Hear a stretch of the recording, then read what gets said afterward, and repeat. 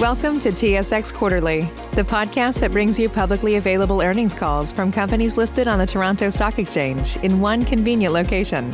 Gone are the days of looking through confusing websites. You'll find the important information right here. Enjoy the call.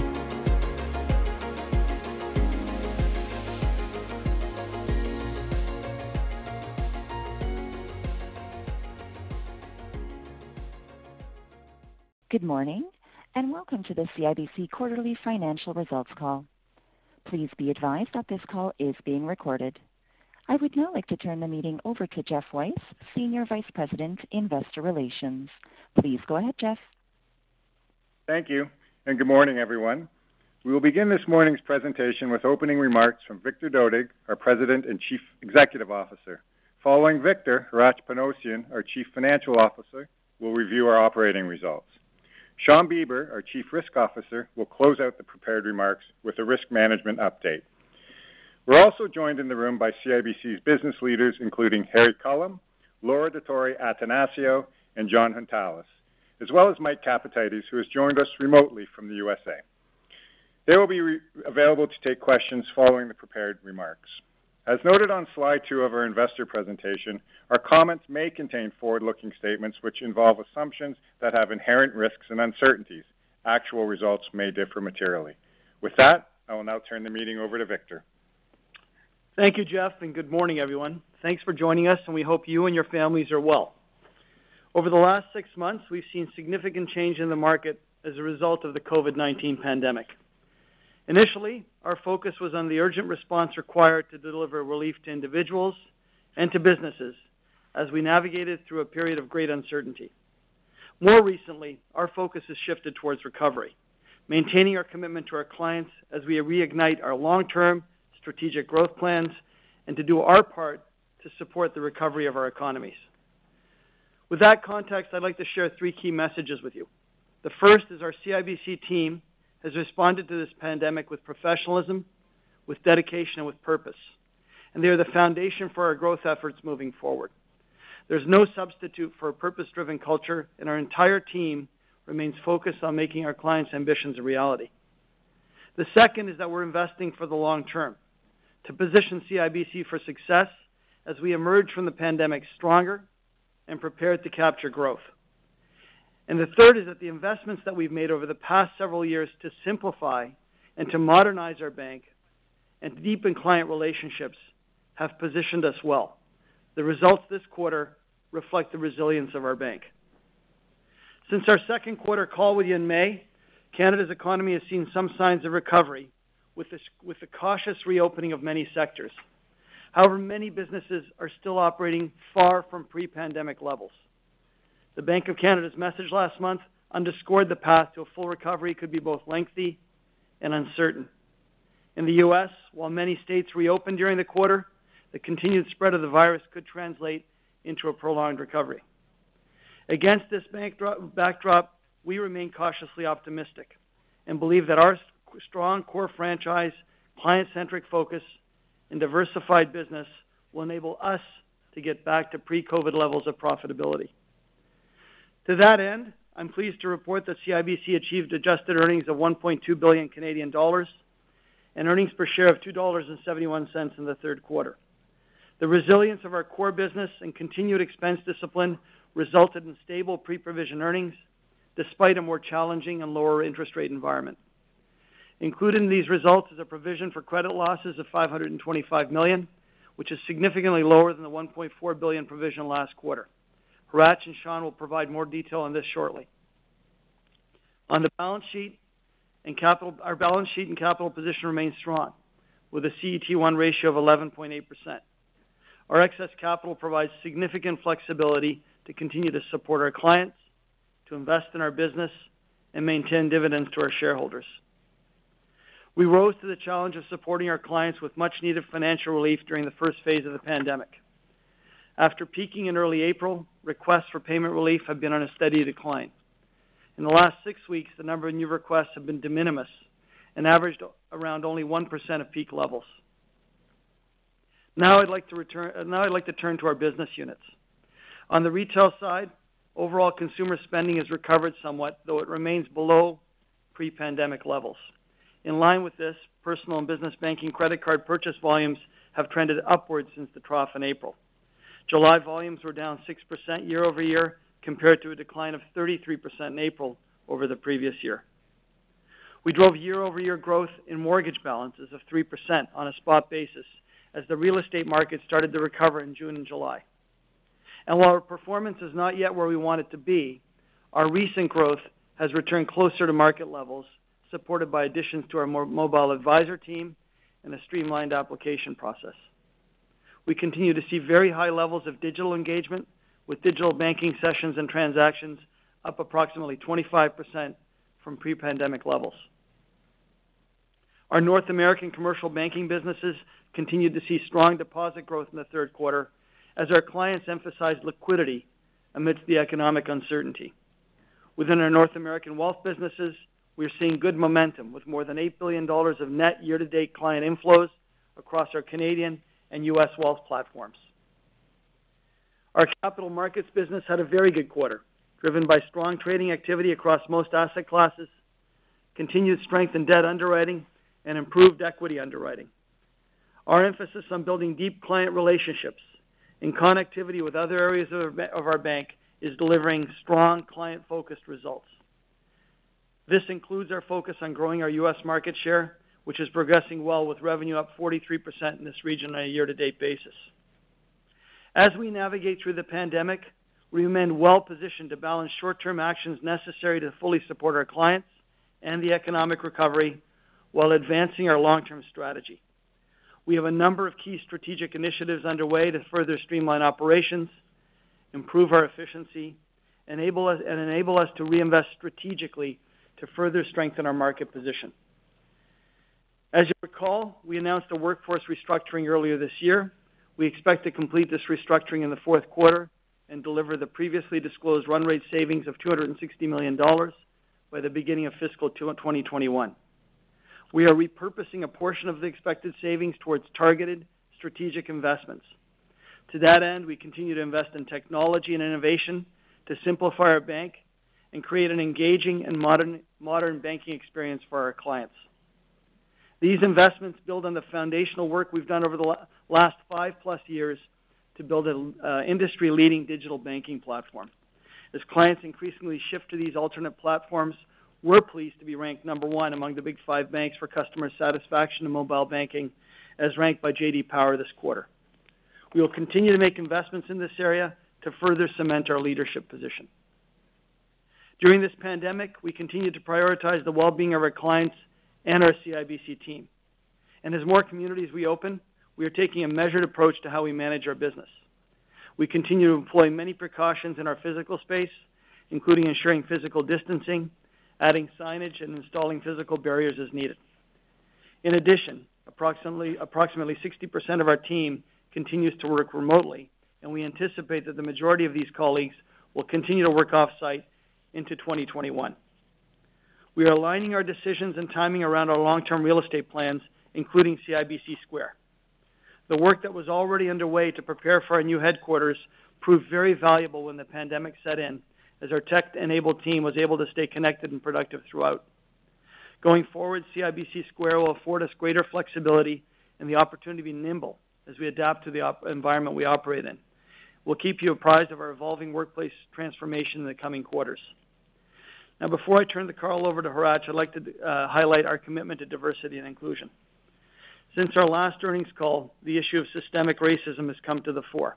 It's incumbent on all of us as individuals and organizations to look inward and understand what we can do to address social injustice, which disproportionately affects the Black and Indigenous communities.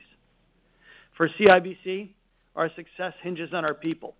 We're part of a singularly connected team, and inclusion is foundational to the way we do business. While we've made good progress on building a more inclusive bank, it's important to acknowledge that we have more work to do. We are committed to addressing systemic racism in all its forms within our bank and to being a force for good in our communities. And with that, I'd like to turn the call over to Hratch for a more detailed review of our financial results. Thank you, Victor, and good morning, everyone. Starting on slide 7. This morning, we reported earnings of $1.2 billion and diluted earnings per share of $2.50. $2.55 for the third quarter of 2020. Excluding the items of note detailed in the appendix of our presentation, adjusted earnings per share was $2.71. This quarter, we absorbed an incremental $525 million in provision for credit losses, up 80% from the prior year, but down 63% from last quarter, as we experienced a comparatively smaller change in the economic outlook than we did in Q2. Sean will speak to provisions in more detail in his remarks. Pre-provision earnings of $2.1 billion increased 1% from the prior year, reflecting the strength of our diversified franchise and management actions in response to the current economic environment. While our personal and commercial banking businesses continue to face revenue headwinds due to the ongoing pandemic, these were more than offset by growth in funds managed across our bank, a record quarter in capital markets, and strong expense discipline. Revenue of $4.7 billion was stable year over year, as a 2% increase in net interest income, helped by trading and deposit growth, offset a 3% decline in non-interest income, largely due to reduced transactional activity by our personal and commercial clients. Adjusted expenses of $2.6 billion were down 1% from the prior year, despite headwinds from COVID-related expenses and foreign exchange translation, resulting in positive operating leverage. We will continue to be focused on expense discipline and expect expense growth to be contained going forward. As illustrated on slide 8, we continue to demonstrate the resilience of our balance sheet, building on the strength of our capital and liquidity positions over the quarter. We experienced significant growth in client deposits across our business, resulting in an increase in our liquidity reserves. Average LCR was 150% through the quarter, representing a buffer of over $60 billion relative to the 100% regulatory minimum. Our capital position also strengthened over this period, ending the quarter with a CET1 ratio of 11.8% and 12.2% pro forma, including the pending FCIB transaction. Internal capital generation, a net decrease in RWAs, and an improvement in the value of securities in our HQLA portfolios all contributed to the near 50 basis point increase over the prior quarter. While RWAs this quarter reflect negative migration resulting from the completion of credit reviews across a large part of our wholesale portfolios, this was more than offset by lower utilization across our credit portfolios, delinquency trends in retail, and a reduction in market risk. Our ending capital position represents a buffer of over $7 billion in capital, or almost $80 billion in RWA relative to the 9% regulatory minimum, and our current medium-term outlook is relatively stable. As such, we continue to be confident in our ability to support our clients and our dividend payments as we navigate through the impact of the COVID-19 pandemic.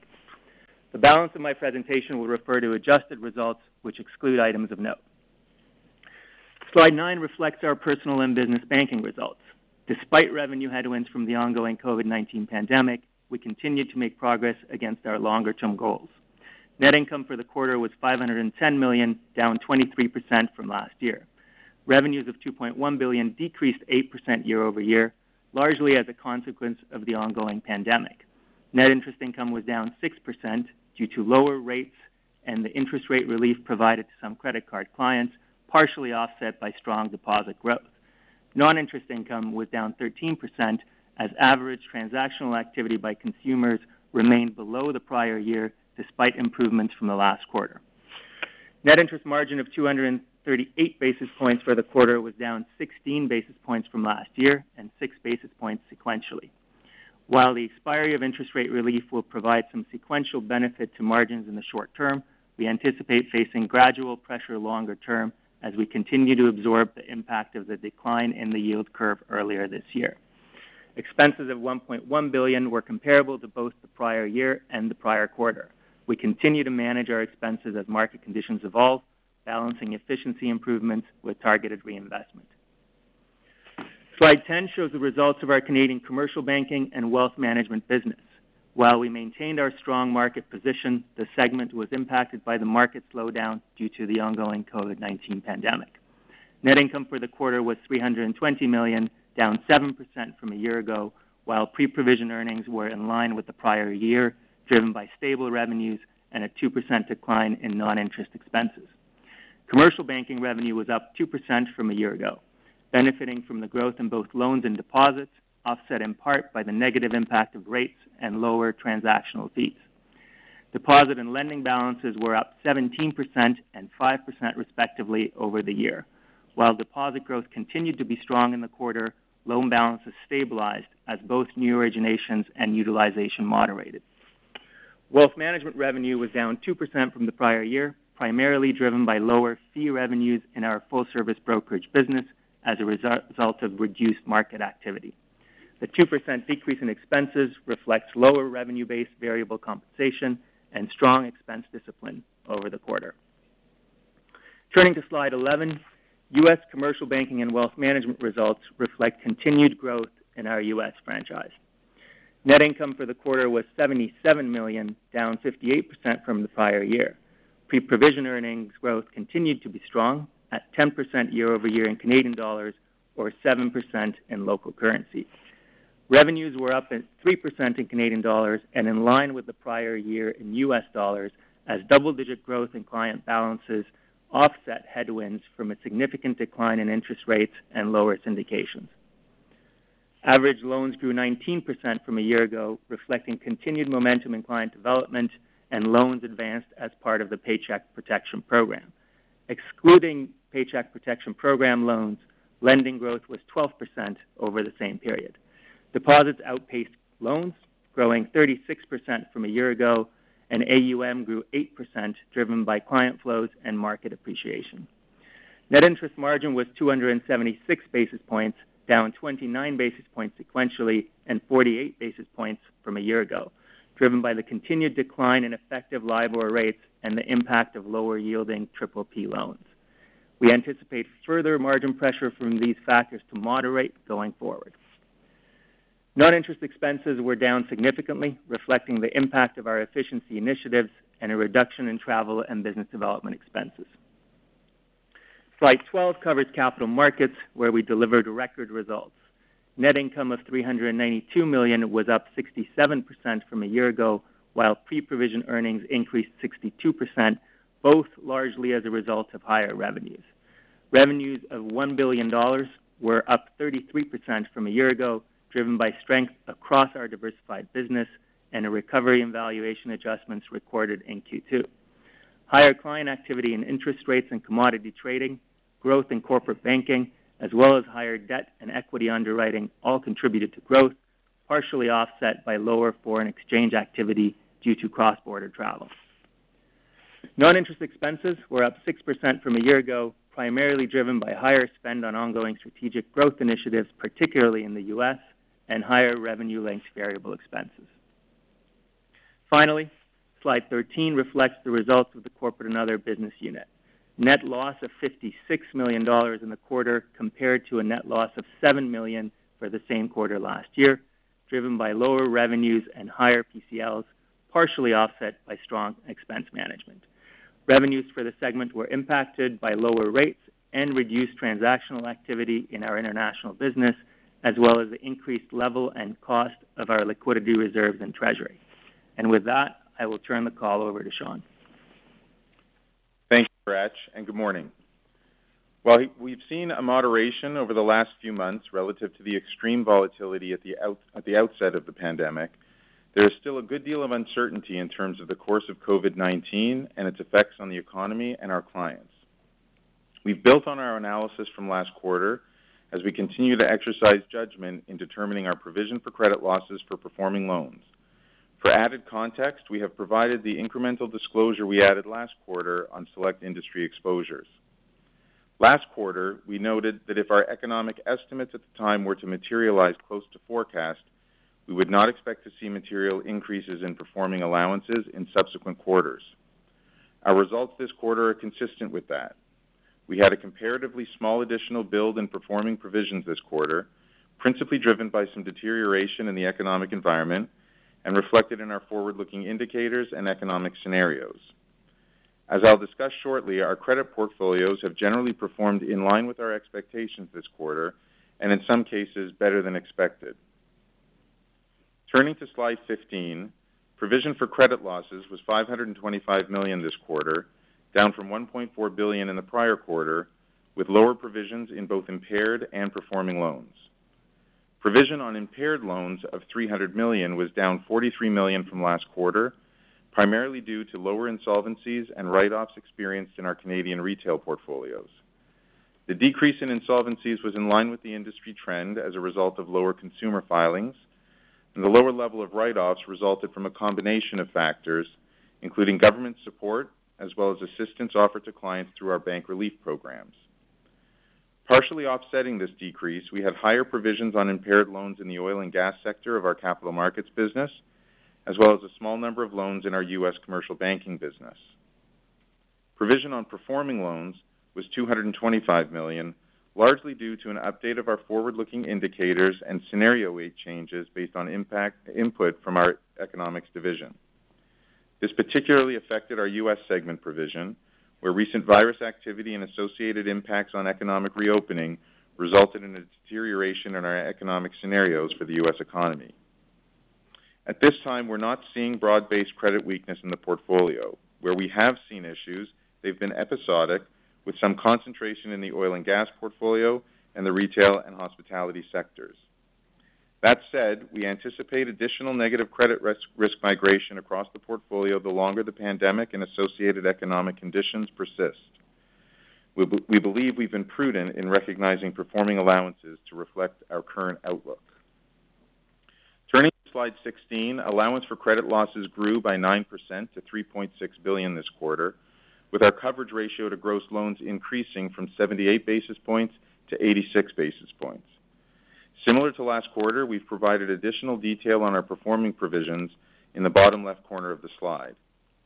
We recognized $113 million of model-driven provisions, representing half of the total performing provisions this quarter, as a result of revisions to our forward-looking indicators and changes to scenario weightings before any benefit from government support. The other half of the performing provision this quarter is a function of $236 million in additional provisions, net of $124 million of other adjustments shown in the third column of the chart. Consistent with last quarter, the additional provisions are a function of applying judgment to reflect the impact of government relief programs and specific analysis on select segments of our portfolio. In particular, we recognized additional performing provisions in our retail portfolio to offset some of the positive portfolio movement reflected in the other adjustments column, which we believe are affected by temporary relief measures. Similarly, we increased the provisions in our business and government portfolio to offset model-driven releases to address qualitative factors that we believe are not fully captured in our models. Overall, the loan losses this quarter were generally in line with our expectations for business and government portfolios and somewhat better than expected in our retail portfolios. Turning to slide 17, we've provided details of our allowance coverages by line of business. As a result of the updates to our forward-looking indicators as well as qualitative adjustments, the allowance coverage ratio increased marginally from last quarter and significantly compared to the same quarter last year.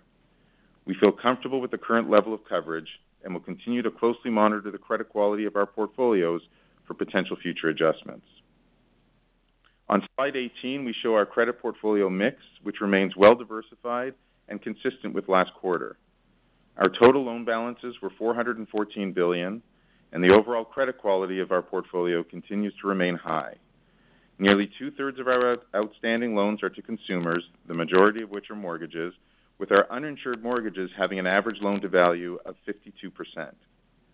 The balance of our portfolio is in business and government lending, with an average risk rating for the portfolio equivalent to a BBB+.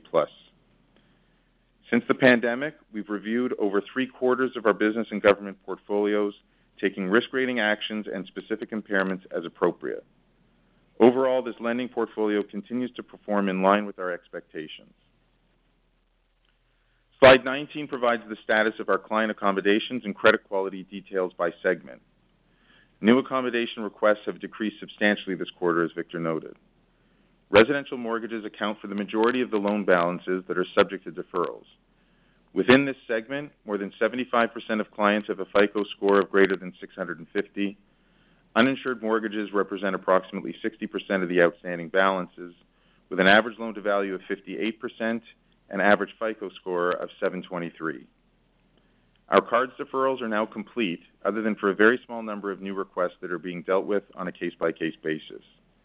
The payment behaviors of clients who have come off deferral are within our expectations, and we're comfortable with our provisioning as it relates to this group of clients. A majority of the Canadian business banking clients who had taken deferrals have now come off the relief program. We had higher deferral balance requests in the U.S. this quarter based on timing and processing of initial client requests. Overall, the commercial clients coming off payment deferrals are not exhibiting higher delinquencies than the overall book, which remains very low, and we've had almost no requests for deferral renewals. Turning to slide 20, we've included details of our exposure to the leisure and entertainment and the retailer sectors, which are sectors that have been particularly vulnerable during the pandemic.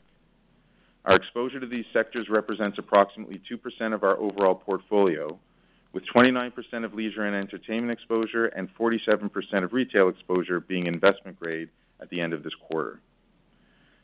On slide 21, we provide detail of our commercial real estate exposures in both Canada and the U.S. Our exposures in these two regions remain well diversified and continue to perform well. 68% of our Canadian portfolio and 35% of our U.S. portfolio were investment grade at quarter end. Slide 22 details our oil and gas exposure. Our wholesale exposure was $9.6 billion in the third quarter, down approximately $900 million from the prior quarter, with 43% of the portfolio being investment grade. The portfolio continues to be affected by low oil prices. We've reviewed the risk ratings of over three-quarters of the portfolio, which has led to some ratings downgrades. In the oil and gas book, this was primarily felt in the exploration and production and the services subsectors, where we downgraded approximately one-third of the names. Slide 23 provides an overview of our gross impaired loans. Gross impaired dollars were up in both consumer loans and business and government loans, mainly due to COVID-19 and continued pressure on oil prices. In our Canadian mortgage portfolio, we experienced a small increase in gross impaired balances. However, given the moderate average loan-to-value ratio of this portfolio, we do not expect this increase to translate into material losses. New formations this quarter were up from last quarter, driven by loans in our Canadian commercial banking segment, along with higher impairments in the oil and gas sector, partially offset by lower consumer formations. We do expect new formations to remain volatile in the near term. Slide 24 shows the net write-off and 90-plus day delinquency rates of our Canadian consumer portfolios. In the current quarter, we had lower insolvencies and flow write-offs as a result of government support programs and bank relief offerings. The overall Canadian consumer late-stage delinquency rate was up this quarter, with a higher rate in residential mortgages and a lower rate in credit cards and personal lending. In closing, while there continues to be uncertainty in terms of the course of the pandemic and impacts on the economy in the weeks and the months ahead, we remain comfortable with the quality of our portfolios and are well positioned to continue to support our clients while managing through the crisis. Provisions on impaired loans were lower this quarter than the second quarter. However, we do expect to see impaired provisions trend higher over time as relief programs come to an end and flow write-offs and insolvencies increase. As that occurs, we would expect to see more of our performing allowance transfer from Stage 2 to Stage 3 and provide a partial offset to losses in future periods. We believe our allowances are appropriate in the context of current macroeconomic conditions, and as we indicated last quarter, assuming our economic forecast doesn't deteriorate, we would not expect to see further material increases in performing allowances in subsequent quarters. I'll now turn the call back to the operator for questions. Certainly, thank you. Please press star 1 at this time if you have a question. There will be a brief pause while the participants register for questions. Thank you for your patience. The first question is from Gabriel Dechaine with National Bank Financial. Please go ahead. Hi, good morning. First question, I want to talk about the all-bank margin and margins overall.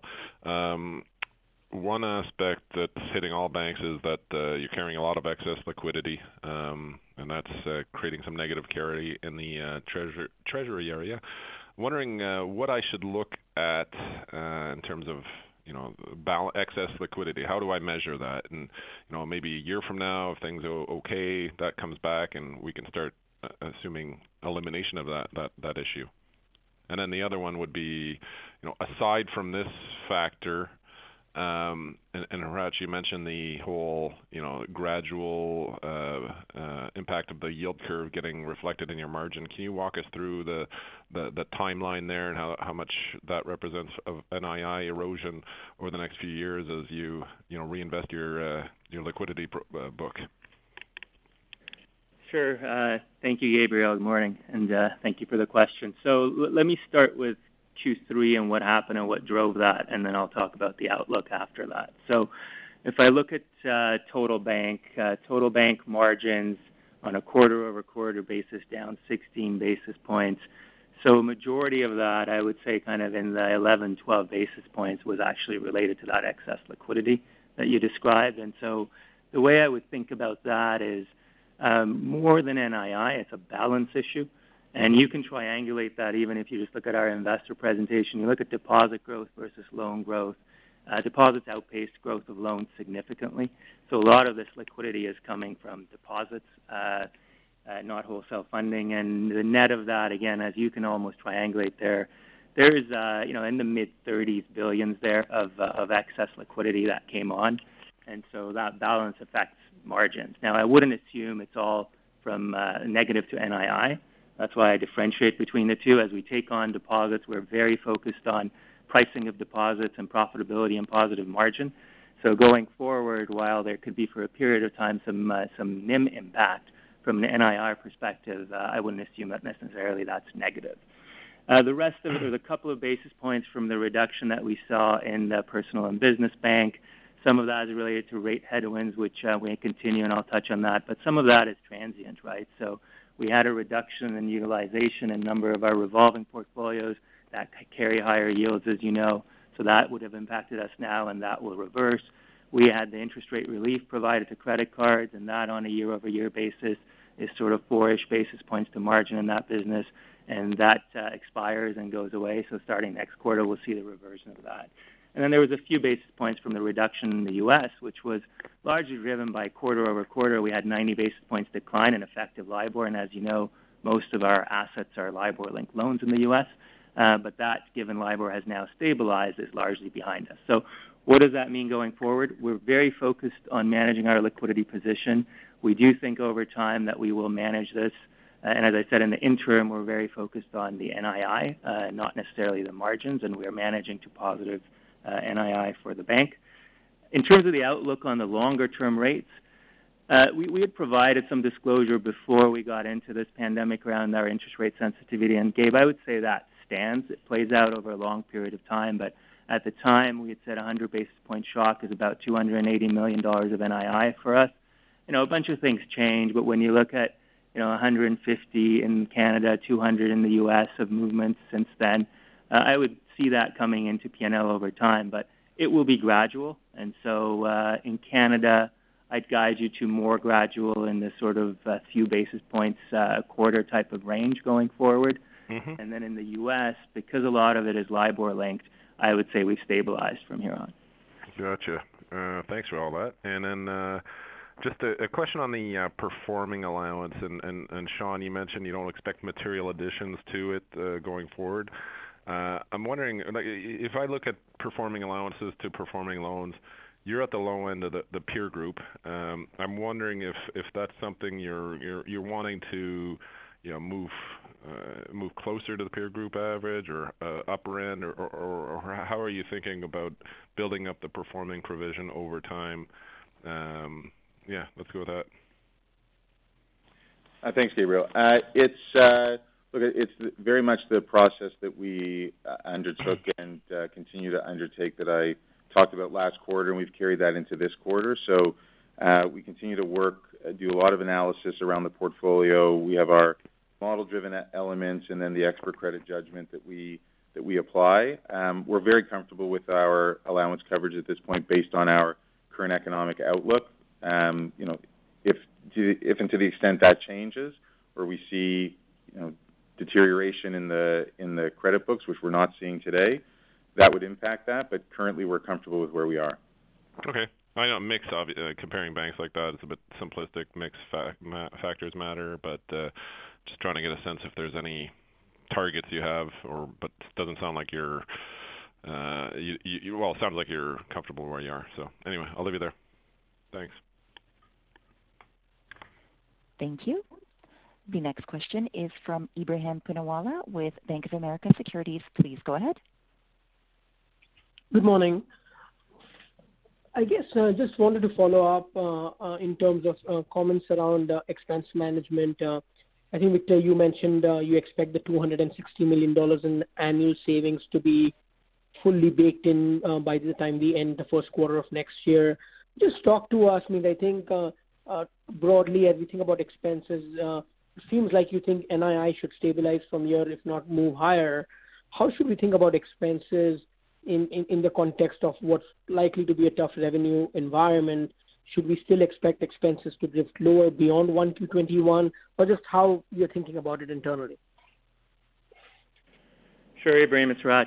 Thanks for the question. I'll take that. I think you're right in that we are being cautious with our expenses, as mentioned in our prepared remarks, in light of the potential top-line environment that we're facing. So we will continue to be prudent with expenses, but we are balancing investment, as Victor mentioned in his remarks, with a good result on expense growth. So going forward, you referenced the restructuring. As Victor mentioned, we will look to complete that, and so we'll have the benefit of that. And if you go back to when we announced that restructuring, we had mentioned that gives us the ability to keep expense growth in 21 in the low single-digit range, and that we would adjust from there depending on the environment. So we're looking at the current environment. We're looking to make the investments and accelerate in certain areas to position the bank for growth in the top-line headwinds that we're going to face. But at the same time, given that environment, we're finding more efficiency opportunities. And that's why I say in the comments I make, we will look to keep expenses contained. We are looking to generate pre-provision earnings growth. But in terms of giving you specific numbers beyond that for 2021, I think it's a little bit early. So we will update you on that in Q4. But that's the way we're looking at it on a balance. Got it. And I guess just separately in terms of looking at the mortgage business, if we could get an update around, it seems like the business went through a little bit of a restructuring over the last 2 years. Where are we in terms of the growth rate of the mortgage business returning to peer-like levels? And how do you think about ratcheting up growth in a backdrop where one could debate that the housing market looks a little bit frothy once again and could get worse from that standpoint over the next few quarters? Good morning, Ibrahim. It's Laura. So I'll take that one. On mortgages, we're comfortable with where we're at. So if you were to take a look at our disclosures, I think you'll see that our origination activity is actually quite strong. Where I think we need to do better is really where it comes to retention, and that relates to previously booked mortgages, particularly if you go back to some of the previous vintages that we have, where we could do a better job, if you will, retaining them. So if you take, origination sort of minus that retention issue I mentioned, you'll see that we're up 2.5% year over year. So we're not where we want to be. I think we have more work to do. That said, we have reversed the trend. It does feel like we're headed in a more promising direction. And when we look at some of the OSFI information that was released, if you look at the month-over-month growth data, you can see CIBC where we've moved from fourth spot in May into the third spot in June. And so while we're still not where we want to be, I would tell you that we're headed in the right direction. And when I look at our pipeline, it does feel, again, promising. And we are, I would say, being very diligent and mindful about the new business that we're putting on our books as well. So, again, not where we want to be, but comfortable with the direction we're headed in, if that answers your question. No, it does. Thanks for taking my questions. Thank you. The next question is from Meny Grauman with Scotiabank. Please go ahead. Hi, good morning. Just following up on the mortgage business, just wondering how much of the activity that you're seeing now is pent-up demand, and really the point of that is just to wonder about the outlook for 21 and how much of a risk do you peg on a more dramatic slowdown in the mortgage market next year? Well, I'm happy to start that one off, Meny. I'm not sure I'm going to call sort of where 2021 goes. Again, I can tell you for the things we control is the type of business that we want to take on our books. Very comfortable, as I said, with the type of origination that we're doing. And I do think, again, as I mentioned earlier, for us, the real question is one of retention. And so if we can do a better job on the retention side, I think you will see, or that should translate into better numbers from us. We'd also like to do better in the first-time home buyer market. If you go through, again, our disclosures, and you can see sort of regionally, we've got some, I'd say, well-balanced growth. We've lost a bit in the GVA area, and that's where we have our bigger retention issue that we're working on. So hopefully that answers your question.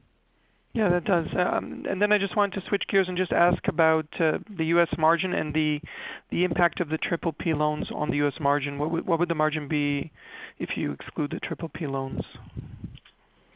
Sure. Thank you, Manny. It's a small impact, a few basis points, I would say, at this point in the margin of the U.S. due to the PPP loans. And those are still positive margin loans, but lower than the rest of the portfolio. And so there'll be a little bit of noise while that is in the book and as it rolls off. But that should be positive noise, but small.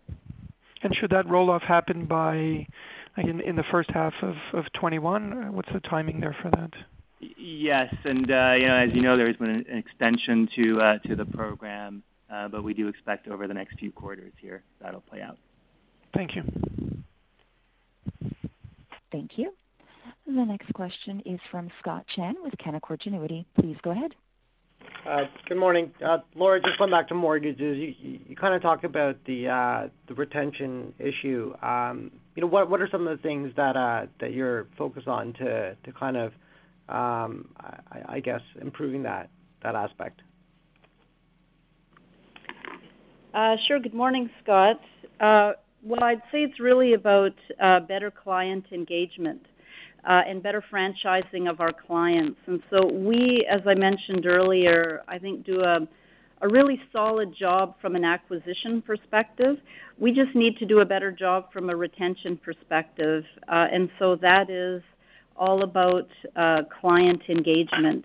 Engaging, I would say, with our clients sort of from the time we've onboarded up until the time renewal comes is where we're going to focus on ensuring we do a better job, if you will, franchising our clients, having a deeper relationship, conversations with them, and that should help us, in my view, on the retention side. And then just a big picture question for Victor. Now that your capital is a lot stronger, I was wondering if M&A or bolt-ons are in the equation.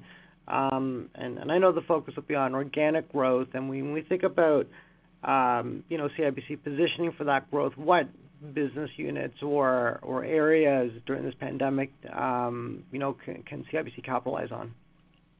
Scott, good question. We're pleased with our capital levels. Obviously, we're at a very good level. I think we've been very, very clear with our investor base that our focus is on organic growth and driving that organic growth and the transformation of our bank, particularly given the pandemic. We recognize that there's some things we don't control. We don't control interest rates. We don't control the path to a vaccine or a treatment, but we do control how we can generate returns for our shareholders. And our focus and our very sharp focus is in three specific areas, making sure that we have the resources to support our clients, whether there's downside in the market or whether there's upside in the market. Our focus on the simplification and the transformation of our bank and the core of our bank so that we can operate efficiently and see that mixed ratio over time drop as the world normalizes. And the third thing I'd say is maintaining the tailwinds in the businesses where we have tailwinds. We have tailwinds in many of our businesses. And one area that Laura's been touching on it is in the Canadian Consumer Bank and creating the tailwinds there and investing in that business. And a disproportionate amount of our resources are being directed to drive a better result in our Canadian consumer franchise. And just on bolt-ons, is that anything in the cards in the short term, or is it just primarily what you talked about on the organic side? Exactly. Listen, there's always opportunities for things that strengthen our organic growth trajectory, but it really is, for the short to medium term, a very much focused organic growth trajectory for our bank. Thank you very much. Thank you. The next question is from Doug Young with Desjardins Capital. Please go ahead. Good morning. Just back to the CET1 ratio, and just curious to see how you see that credit migration flowing through and impacting the CET1 ratio, let's say, over the next year through fiscal 21. It sounds like you've gone through two-thirds of your business or wholesale book. I assume the retail book and the review of the risk ratings comes over the next few quarters. Just wondering how we should think about migration and the evolution of that CET1 ratio in the context of migration and the reviews of these portfolios. Thanks. Thank you, Siraj. I'll start, and I'll pass it on to Sean to talk a little bit about the credit migration in more detail after. But I'll start with the overall outlook on CET1. And as we mentioned in the remarks, we did see, and you referenced to the credit work that was done, we did see a significant amount of migration. And when you pour through our Pillar 3 sub-pack, you'll see a small change in asset quality in the quarter. But that really was a net. As you mentioned, wholesale was actually a fairly large number, offset by retail as we went through this. And we do see that playing out over time. But the guidance I would give you is this will play out over several quarters. We feel very good about our organic capital generation, net of organic growth in the portfolio. And so we think we have some capacity there to absorb migrations as they come out. And so, that's why, as I said in my remarks, I would guide you around stable on CET1 going forward as that plays out. And exactly which way it'll bias, from that stable up or down, frankly, depends on a number of factors that are uncertain at this point. The level of organic growth in markets as the economy recovers or potentially goes down a second path, and the speed at which those migrations will come out. But the overall migration impact is no different than the outlook we gave you last time. It'll play out over the next few quarters. But Sean, anything to add on? Good morning, Doug. So from a credit migration perspective, we have started to see, as we telegraphed last quarter, we expected to see some credit migration over the course of time, and we did see that this quarter. As I mentioned in my remarks, we've been through over 75% of our business and government portfolios and have taken rating action where it was appropriate. So that's been reflected in the CET1. There were some offsets to that across a number of different asset classes, and including in the retail portfolios, given elements of utilization, the deferral programs, updated beacon scores. So that had an offsetting impact, but we expect to continue to see some negative credit migration if things play out the way we're forecasting over the next, several quarters. I guess given the size of your retail, the business was kind of sizable, as you indicated. The retail was a positive. I would imagine. So you're not anticipating a significant negative migration out of the retail book over the next few quarters, and you're basically suggesting your organic capital generation can more than offset that. Is that the way to think of it? Yeah, I'd say there's some probably underrepresentation, I would say, in terms of the credit migration in the retail book because of those temporary measures I mentioned, government support, lower utilization, et cetera, that could revert. My sense is, and based on the modeling that we've done, I suggest sort of $1 billion to $2 billion, maybe $1 billion to $2.5 billion of RWA migration from that perspective to sort of get back to something that would look more normal, to offset those temporary measures. But otherwise, as we forecasted in the normal course. And then, Raj, so go ahead. Sorry, and I was going to say, and as I mentioned in my remarks, we do, to answer your question on retained earnings, we do have some strength there and can offset that level of migration over several quarters. And your thought, Raj, is that's net of the ECL transition kind of migrating, the benefit of that migrating down, I would assume? Yeah, so Sean mentioned the RWA number. There'll be a piece on the ECL on that as well. But, net, we're looking at it as, as the deferral programs go away and some of those delinquencies start flowing through, maybe it's sort of in the 10 basis point range of CET1 all included, including that ECL thing. And in addition to that, over time, if we see government support go away and some of the behaviors on deleveraging and utilization, start going the other way, you could have a bit more there to take you another 10 or so. But, as you see, those numbers are pretty small, and when they play out over several quarters with the level of organic generation we have, it does tend to make it easier to absorb. Great. And then just second, the Canadian commercial NIMs held in relatively well. Just was a bit surprised. Can you talk a bit about what helped temper the negative impact on that in the quarter? Is there anything unusual in there, and maybe just a bit of an outlook just specifically on Canadian commercial NIMs? Sure, yeah, and there can be noise in Canadian commercial NIMs, as we've talked about before, because of BA-funded credit facilities and so forth. But, this quarter we did have 8 basis points quarter over quarter, and some of what you saw there was the funding costs going up and the wider prime BA, which is just noise. And then what really offset that was the strength in deposits. So the margins on deposits are strong in that business, and we continued to see very strong deposit growth that provided an offset to that prime BA impact. And going forward, from what we see at this point, there continues to be strength in deposits, and some of the fluctuations around prime BA, hard to predict. I'll call that volatility. So net some stability. Great. Thank you. Thank you.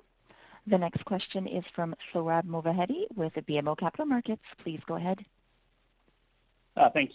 Laura, quick question for you. Your bank has obviously been very good at doing this, as have other banks. You've got pretty good statistics here around basically the digital angle of your business, and your digital adoption rate, I think on page 27, is up to about 75%.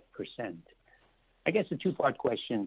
Is there a saturation point on digital adoption? And when you look at some of these statistics that you give us on digital, is there any one in particular that you're focused on that will help drive your business forward? And how will that do that? Is it through top-line growth, or is that through improved efficiency, through cost management? Just trying to kind of get a feel for how much benefit is still on the come relative to that 75% digital adoption rate. Sure. Good morning, Sohrab. Well, I tell you that they're all important.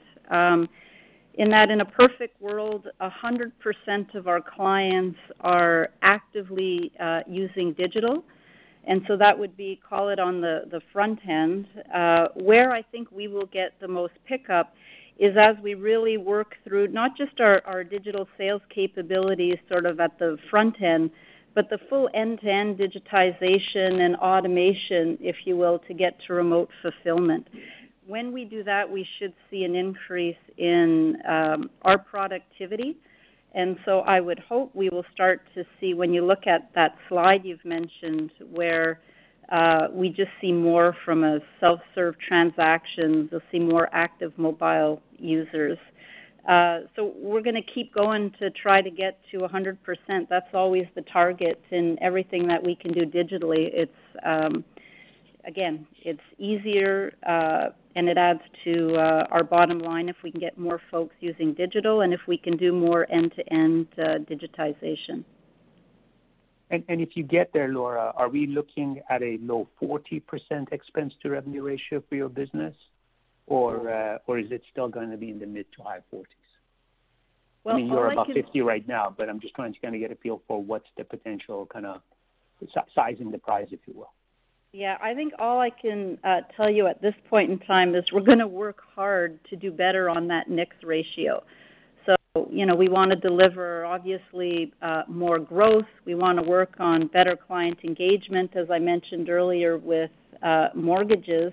And as Hratch mentioned, contain expenses. So hopefully all that will contribute, but I'm not prepared to put a number on it today. Okay.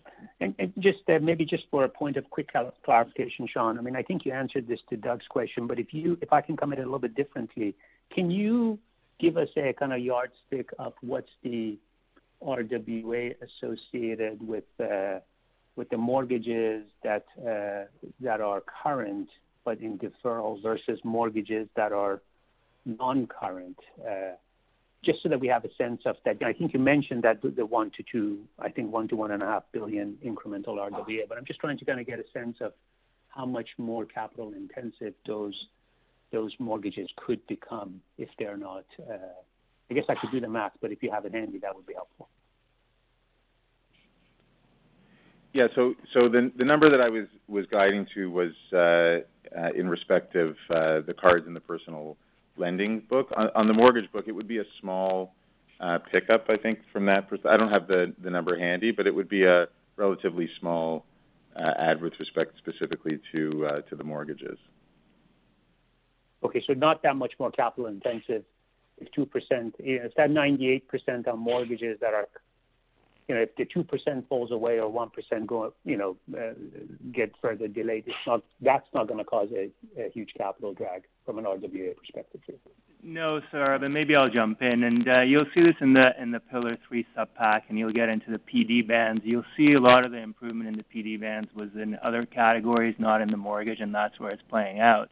And you had some in the mortgage side, but as you know, mortgage RWAs are low to begin with, so because of the LGDs and so forth, and so as you get some of these movements in PDs up or down with the change in environment and delinquencies, it doesn't drive that much in RWA. So to Sean's point, those are total numbers, and they're largely driven by the other categories, with mortgages being a small component. Thanks for the clarification. If I can just jump in before the next question. We have a number of you in the queue, and if I can remind you to try to limit your questions to one. We'd like to get through the queue. We'll go a few minutes beyond 9 o'clock, but I know you have another bank to get to, so if I could just ask you to stick to one question, that would be great. Thanks. Thank you. And the next question is from Darko Mihelic with RBC Capital Markets. Please go ahead. Hi, thank you. I guess if I just have one question, I'll revert to Laura on page 19. As I look at the deferrals, what we're all trying to triangulate here is how it's going to play out when people come off deferrals. And I know you don't want to guess at a number, so a couple of statistics might be helpful for us. The first is, in statistics that I'm specifically looking for, around the mortgages, there's 99,000 accounts that are currently still on deferral. Of those accounts that are on deferral, how many are unemployed? How many are receiving CERB payments? And how many of them have a credit card with your company with an outstanding balance? Those statistics might help us, and maybe it's unfair that I'm trying to get it from you and not the other banks, but hopefully you can give me a hand there. Good morning, Darko. So feeling kind of used to life being unfair at times, so let me try to answer that as best I can. So with our mortgage deferrals, we have most that have taken, as you know, I'd say greater than 90% took the 6-month deferral. We do have an awful lot of data. I think some of the more important data, just you've asked about CERB. So we're at about 15% of our client base that are in mortgage deferrals that have taken the CERB payments. Again, I'm not sure that I've put too much emphasis on who got CERB and who didn't, just given all the government assistance programs and others that will come. It's a bit hard to call based upon this particular stat. I think some of what is important to look at is some of the information that we provided. When you look at the average FICO scores, you can see there that they're pretty solid, which would indicate good clients. From a franchising perspective, 65% of those are long-tenured clients, and that's sort of in that greater than 10-year bucket.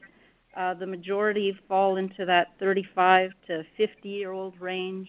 The majority are employed, notwithstanding the smaller percentage that are taking the CERB.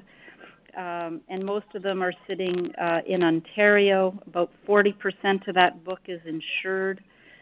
So hopefully that gives you, a little bit of color in terms of our clients that have requested deferrals. I hope that helps. And I think one of the important takeaways here, too, is when we look at our mortgages and we go back, and Hratch was talking about it, when you look at losses in the event of default, like we lose 1, maybe 2 basis points with mortgages. And so, even if we were to lose more, it's still a small amount. So I mean, myself don't get overly concerned when it comes to the mortgages and the deferrals. And I actually feel, I would tell you, more comforted when I look at the profile of those that have requested deferrals. Does that answer your question? It does almost. I mean, I agree with you on the losses, but that's also why I asked about credit card exposure. So how many of those because the mortgage payment's the big one, right? A lot of people can make a very small payment on the credit card, but with the big mortgage payment coming, how many of them have balances, and is there any concern that we should think about? And those balances presumably are starting to grow. So any sort of indication on cross product utilization rates might be helpful. Okay. Well, I would. So we do have that information. I don't have it. I don't have it off the top of my head. So assuming we can share that at a later date. What I would say, though, if you look at our credit cards, and Sean spoke to it, that payment behavior is what's important, because I would tell you that that's more of the leading indicator. And as Sean was talking about, the payment patterns we're seeing there are all within expectations. And as Sean pointed out, the levels of provisioning that are there adequately reflect the trends. So I think we're good in that regard too, but we can look to pull that percentage. Thanks very much, Laura. Thank you. The next question is from Nigel D'Souza with Veritas Investment Research. Please go ahead. Thank you. Good morning. I wanted to turn to the delinquency numbers that you outlined on slide 24. And on that slide, you noted what delinquency rates would be excluding payment deferrals. And I was wondering if you could just provide more color on how you determine those numbers.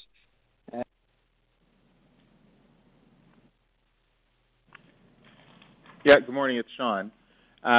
So the way we looked at that was, what would the roll rates have been had we not provided the deferrals for those products? So, we would have had a higher delinquency rate had we not shown those deferrals. As an example, on the credit card side, we've modeled out what we would have expected the roll rates to be and what the associated credit losses would have been that would have flown through as a function of that. So we would have probably recognized somewhere between $50 and $60 million worth of incremental net charge-offs as a function of those had we not granted the deferrals. We've provided for that in so much as we've taken that into consideration as we thought about expert credit judgment and doing overlays. So it's more of a timing issue as it relates to those. We haven't assumed that we would lose less on some of those balances as a function of providing the deferrals. But you could think about it in terms of $50 to $60 million that we've not recognized in impaired, and you saw the drop in impaired losses on the retail side this quarter. But we have taken that into account and believe we're well provisioned for that portfolio.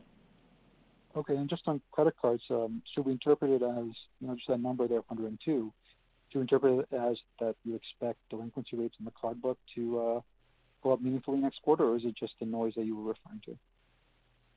As deferrals come off, we do expect to see migration in that portfolio, and ultimately some of those balances will lead to losses. We expect to see those losses peak in the first half of 21. If I had to guess, it'll be sort of towards the middle or the latter part of the first half of 2021.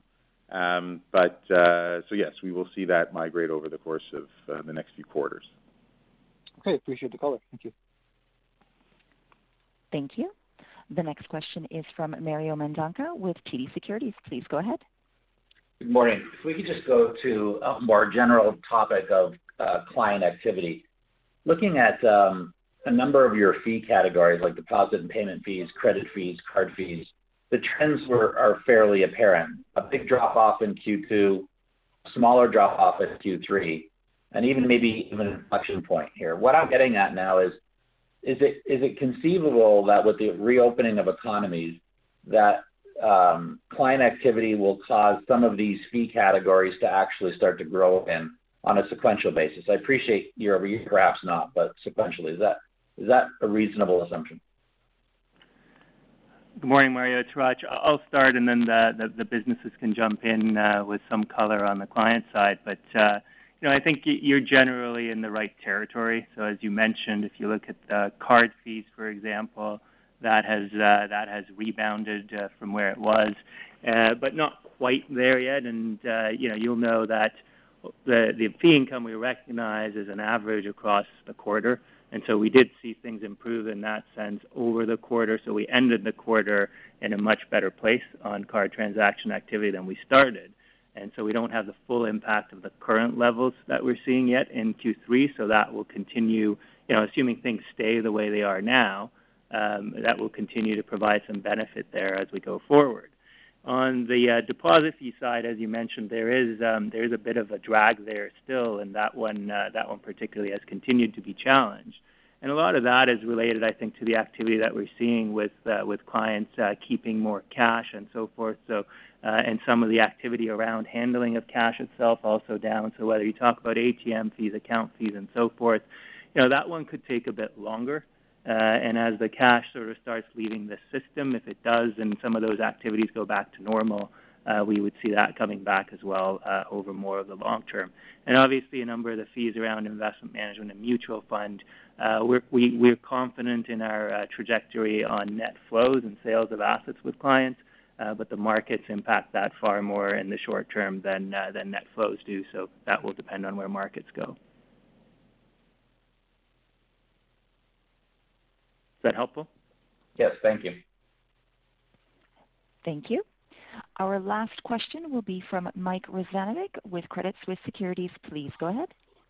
Hi, good morning. A quick question maybe for Hratch, just on further expense saving opportunities. I'm just wondering, is it fair to think that the majority would be coming from additional headcount reduction gradually? I'm not referring to another restructuring charge, but just through normal attrition, is it fair to think that you could see your total headcount come down maybe by a couple, 2 to 3 percentage points over the course of 2021? So thanks, Mike, for the question. And we focus on expenses across the entire bank and all categories. Obviously, our headcount is a big component of that. But, we've announced our restructuring. As we said, we will complete that restructuring. So on a year-over-year basis, just the impact of that coming through in 21 will cause a reduction sort of in the neighborhood of what you're talking about. We are also very focused on the growth in headcount going forward from here.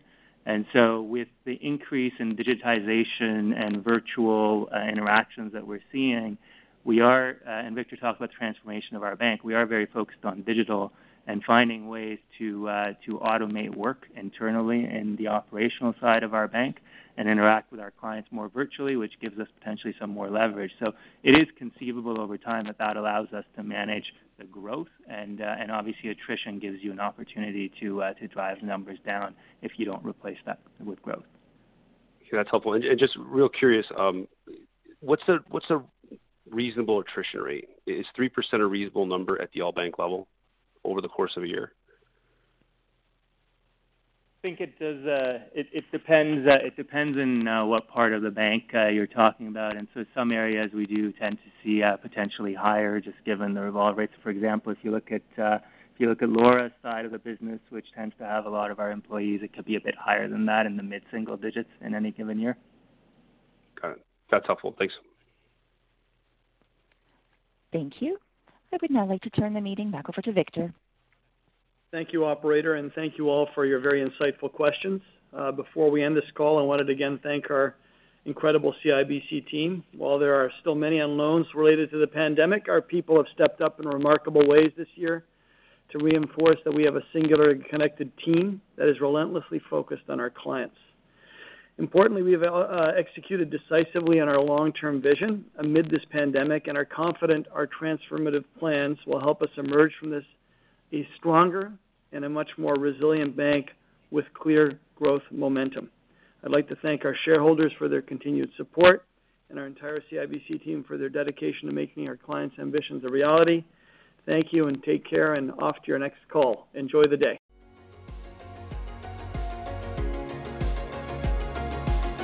Thank you for listening to TSX Quarterly. If you enjoyed the cast, remember to leave a good rating. And remember, for any additional inquiries, please consult the company's investor relations section on their website. See you next time.